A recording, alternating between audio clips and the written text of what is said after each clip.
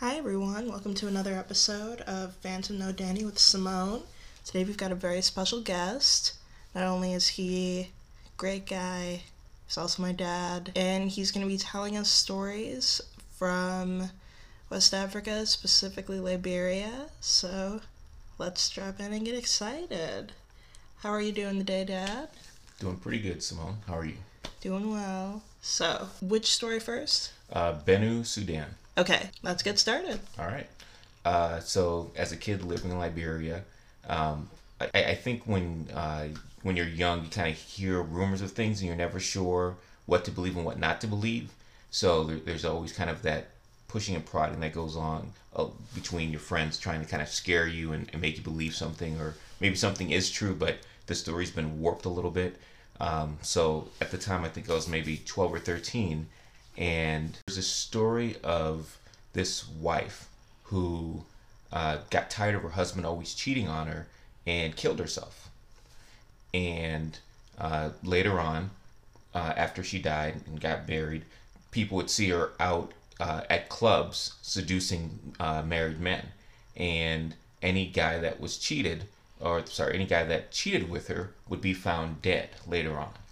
And so there was like kind of this hysteria at the time when I was a kid that people were like guys would be like, I don't really want to cheat right now because there's this Benue Sudan thing going on. That's wild. Right? And like I distinctly remember like my dad joking with his friends about it, like, haha, you guys are married. You really don't want to hang out with me because I'm going to go out on dates and I don't want anything to happen to you.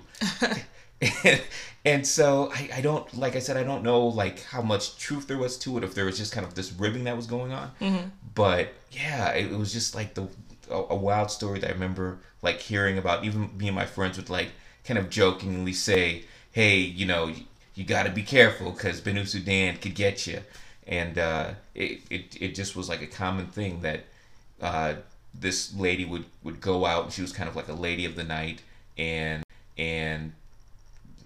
people would be like, oh yeah, we saw this guy out with this really attractive lady, and she never looked the same, was the thing. So it wasn't like anyone would be like, oh, that's Benue Sudan, let's get her. It would be like, oh, in hindsight, we think that might have been her. So not only is she back from the dead, she's also shape-shifting? She's also shape-shifting, exactly. That's insane. Yeah. So then the question is, well, how do you know it's not, just some lady serial killing guys? Yeah. And I don't know. It was just kind of this story that had a life of its own. Mm-hmm. So it's hard to say if it truly wasn't just some lady serial killer tired of guys cheating and that's what she ended up doing, or if there truly was like this apparition spirit that was coming back to get revenge constantly and stop men from being cheaters. I would go with spirit because it just seems too complicated to have a lot of different women who all look different going around seducing men. It's not impossible, but I would lean more towards back from the dead. Right. Because, who's going to really spend their time trying to kill a guy when they can just kind of go on with their life? Exactly. And men are naturally stronger than women, so if you were to, try to overpower a man as a woman, I don't know how easily that could be done. Mm-hmm. And if you were a wife, saying, hey, I want to get revenge, you probably don't want to kill your husband because that's the breadwinner for your family, generally, traditionally. So, if anything, I could see the woman trying to, hurt the other woman that their husband was cheating with. Mm-hmm. But yeah, and I even remember like one of the stories was this guy literally, one of the survivors of the thing woke up in a cemetery, and so it was like, was he like in a coffin or? No, he wasn't, and part of the reason why he wasn't in a coffin is traditionally Liberia has marshy land, so or at least where they tend to put cemeteries is marshland. So it's almost like New Orleans, where they don't have a lot of graves underground. Yeah. They're all built up. Mm-hmm. So he just woke up on top of one of these built up. That is very scary. Yes. So he wakes up. He has on just his underwear, and it's like, whoa, this guy just ran out of the cemetery. What's going on? And people are like, Banu Sudan strikes again, right? It's like, oh man, that's. Oh my god. Yeah. Wow. So do you think that like encouraged men to not cheat, or do you think they didn't care? I think it gave him pause. I don't know if it truly made him. I don't know what would truly make someone stop cheating, but as I tell a story, it sounds kind of crazy that you know that you could die if you pick the wrong one and cheat, and you're still going, but you're saying I've got a 50-50 chance. So, yeah. It's, wow. But true story. Well, at least to my 12, 13-year-old self. Yeah. At the time, true story. Like, hey, be careful on those Banu Sudan streets. Anything could happen. Okay, so this one I'm actually really excited to hear because I haven't heard this since I was younger and I don't really remember all the details. So, tell us about the Mommy Water story. Okay. Again, as a kid living in Liberia, there's a story of mermaids that lived in the oceans of West Africa, and they would come and kind of befriend you or offer you gifts to get your friendship. But in Liberia, there really aren't any white people. Like, the closest thing we have to white people generally are either people who are ambassadors, like with governments, and you don't see them too often, or people from the Middle East. So like Arabs tend to be like as close as we get to white people. So most of their stories are like black people and everything's black. So even the mermaids in Liberia were black mermaids. And so it was this black mermaid with dreadlocks is how she was described to me. And she would come to you in your sleep and kind of proposition you with different things, maybe to fulfill a wish so that you would befriend her. Oh. But is there a consequence? Yes. What is it? So once she befriends you, then she kind of takes your spirit somewhat. So now you're kind of hers, and she can use you at will almost. So it's like, hey, I need you to do these things for me. And the things wouldn't necessarily be like, hey, I want you to go kill someone. But you don't have the ability to say no, is the thing. So it's kind of like a one-sided friendship almost. Oh. And so you think, well, that can't be bad, but really, I don't know. At the time, hearing these stories, they would always give me chills, because I'd be like, but that's kind of weird. Like, someone's coming to your dream and offering you this stuff and saying, okay, now you're mine, and you have to do what I want and say. So it was always kind of a little scary to the 12, 13-year-old me. So, and when the stories are told to me, they would always offer you things like, hey, I'm going to make you really smart. And you can do anything you want, right? Because you're so brilliant at that point. Or I'm going to bring you money or show you where you can find money.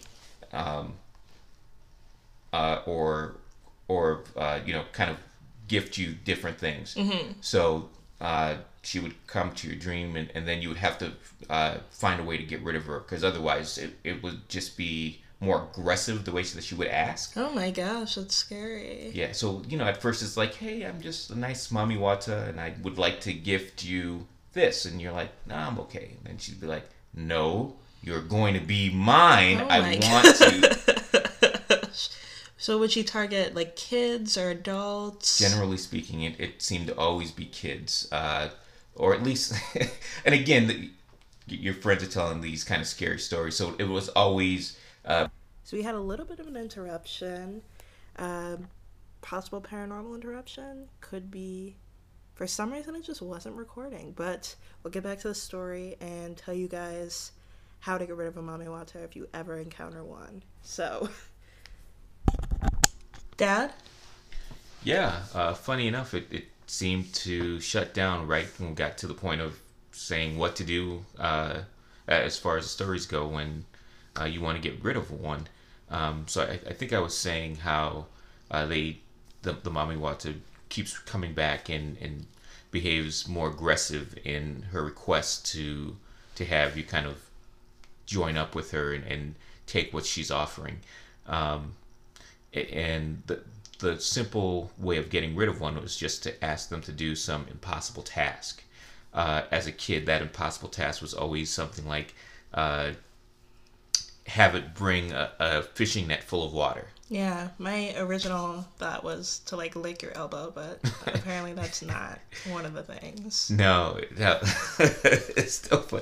Yeah, that as a kid, that was never one of those things that we ever talked about. I guess different generations, everybody's got their thing, but yeah, I at the time I never thought to just say, well, why couldn't that just have ice be brought to it and it would fulfill that quote unquote impossible request. But I don't know. I was willing to buy into it. It was a scary enough story and kind of intimidating enough, I guess, that it sounded like a good suggestion for an impossible task. Yeah, definitely, that makes sense.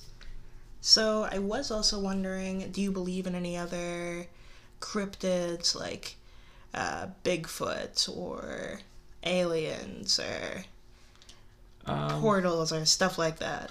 I do believe in portals. Oh, you do? I do. Well, I like sci-fi, and maybe that's the downfall. So when you talk about ley lines and things like that, they are known to exist. This is news to me. I did not know you believed in this. Yeah. Well, do you believe in ley lines?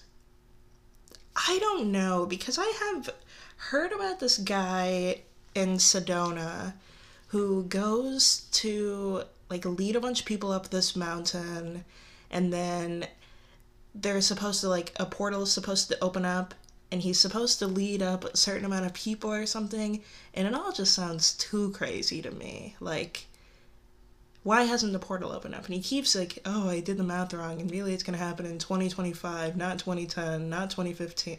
Like... Yeah, no, I don't believe in snake oil salesmen like that do that sort of thing. When I think of ley lines and locations of power and portals, I don't think of it as something that everyone has information about. Mm-hmm. Because if the information was out there, then it's not that it would lose its power in the sense that it would become weak and wouldn't be able to be used. But there's certain things, that phrase, knowledge has power. Mm-hmm. So if everyone can take advantage of it, it kind of loses its mystique almost. Mm-hmm. And so I think that the people that know how to take advantage of these things, those kind of old world, ancient things, get passed around to different generations and specific people. So I think they take advantage of them, but they don't share that information with the entire world. Okay, I see what you mean. So what about aliens? Definitely believe in aliens. It's hard to believe that we're the only other living beings in the entire galaxy. There's just way too much space out there. That's how I feel too. There's way too much that we don't know about. Right. And it's not even that they have to be super smart or the same. They could also be dumber than us, which would be fun to see. Yeah. But, I mean, I definitely agree with it. I never started thinking about it until I started watching The X-Files. But I definitely think there's aliens. They're out there, huh? Definitely. The truth is out there. Yeah. No, I like the idea of it. I think if there's ever a point where they decide to come and visit, I don't know what sort of chaos that would provide to our society, because everyone kind of has their deities that they believe in, gods and whatnot. And if just someday a mothership comes and hovers above the earth, boy, that would just bring complete chaos to our world. Definitely. And it reminds me of episode 89 of The Twilight Zone, To Serve Man. Yeah.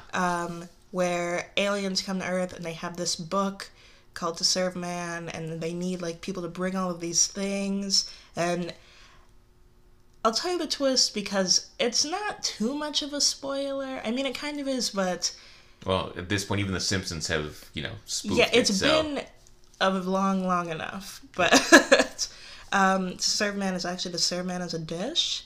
So that's a fun twist. As in, think the aliens are going to take you back to their home planet and serve you as a king, and suddenly you're being served up as like chicken a la king. Yeah. Yeah, yeah. And I think that it's interesting to kind of look at that sort of thing for where society was at one point. So there was a time that people were more trusting, and they were like, yeah, of course we can trust the aliens. Why would they make up something like that, right? And now, if an alien came and had a book that was like to serve man, everyone would be a complete skeptic at first. Like, even if they were like, no, we're going to take you to our world and you'll live a perfect life, everyone would be like, yeah, but what's the catch? Yeah, because you never know. Different cultures, different customs. You're a literal alien, so how would we know what you like? Exactly. Yeah, yeah. But yeah, it's a big universe out there, galaxy. I can't imagine how we could only be the only people out there. But yeah, if they ever show up and decide to serve us, I don't know what we'll do. Definitely. Well, thank you so much for sitting down with me again to help finish the end of the recording. Yeah. I appreciate it. Everybody, thanks for listening, and stay spooky. You guys have a good one.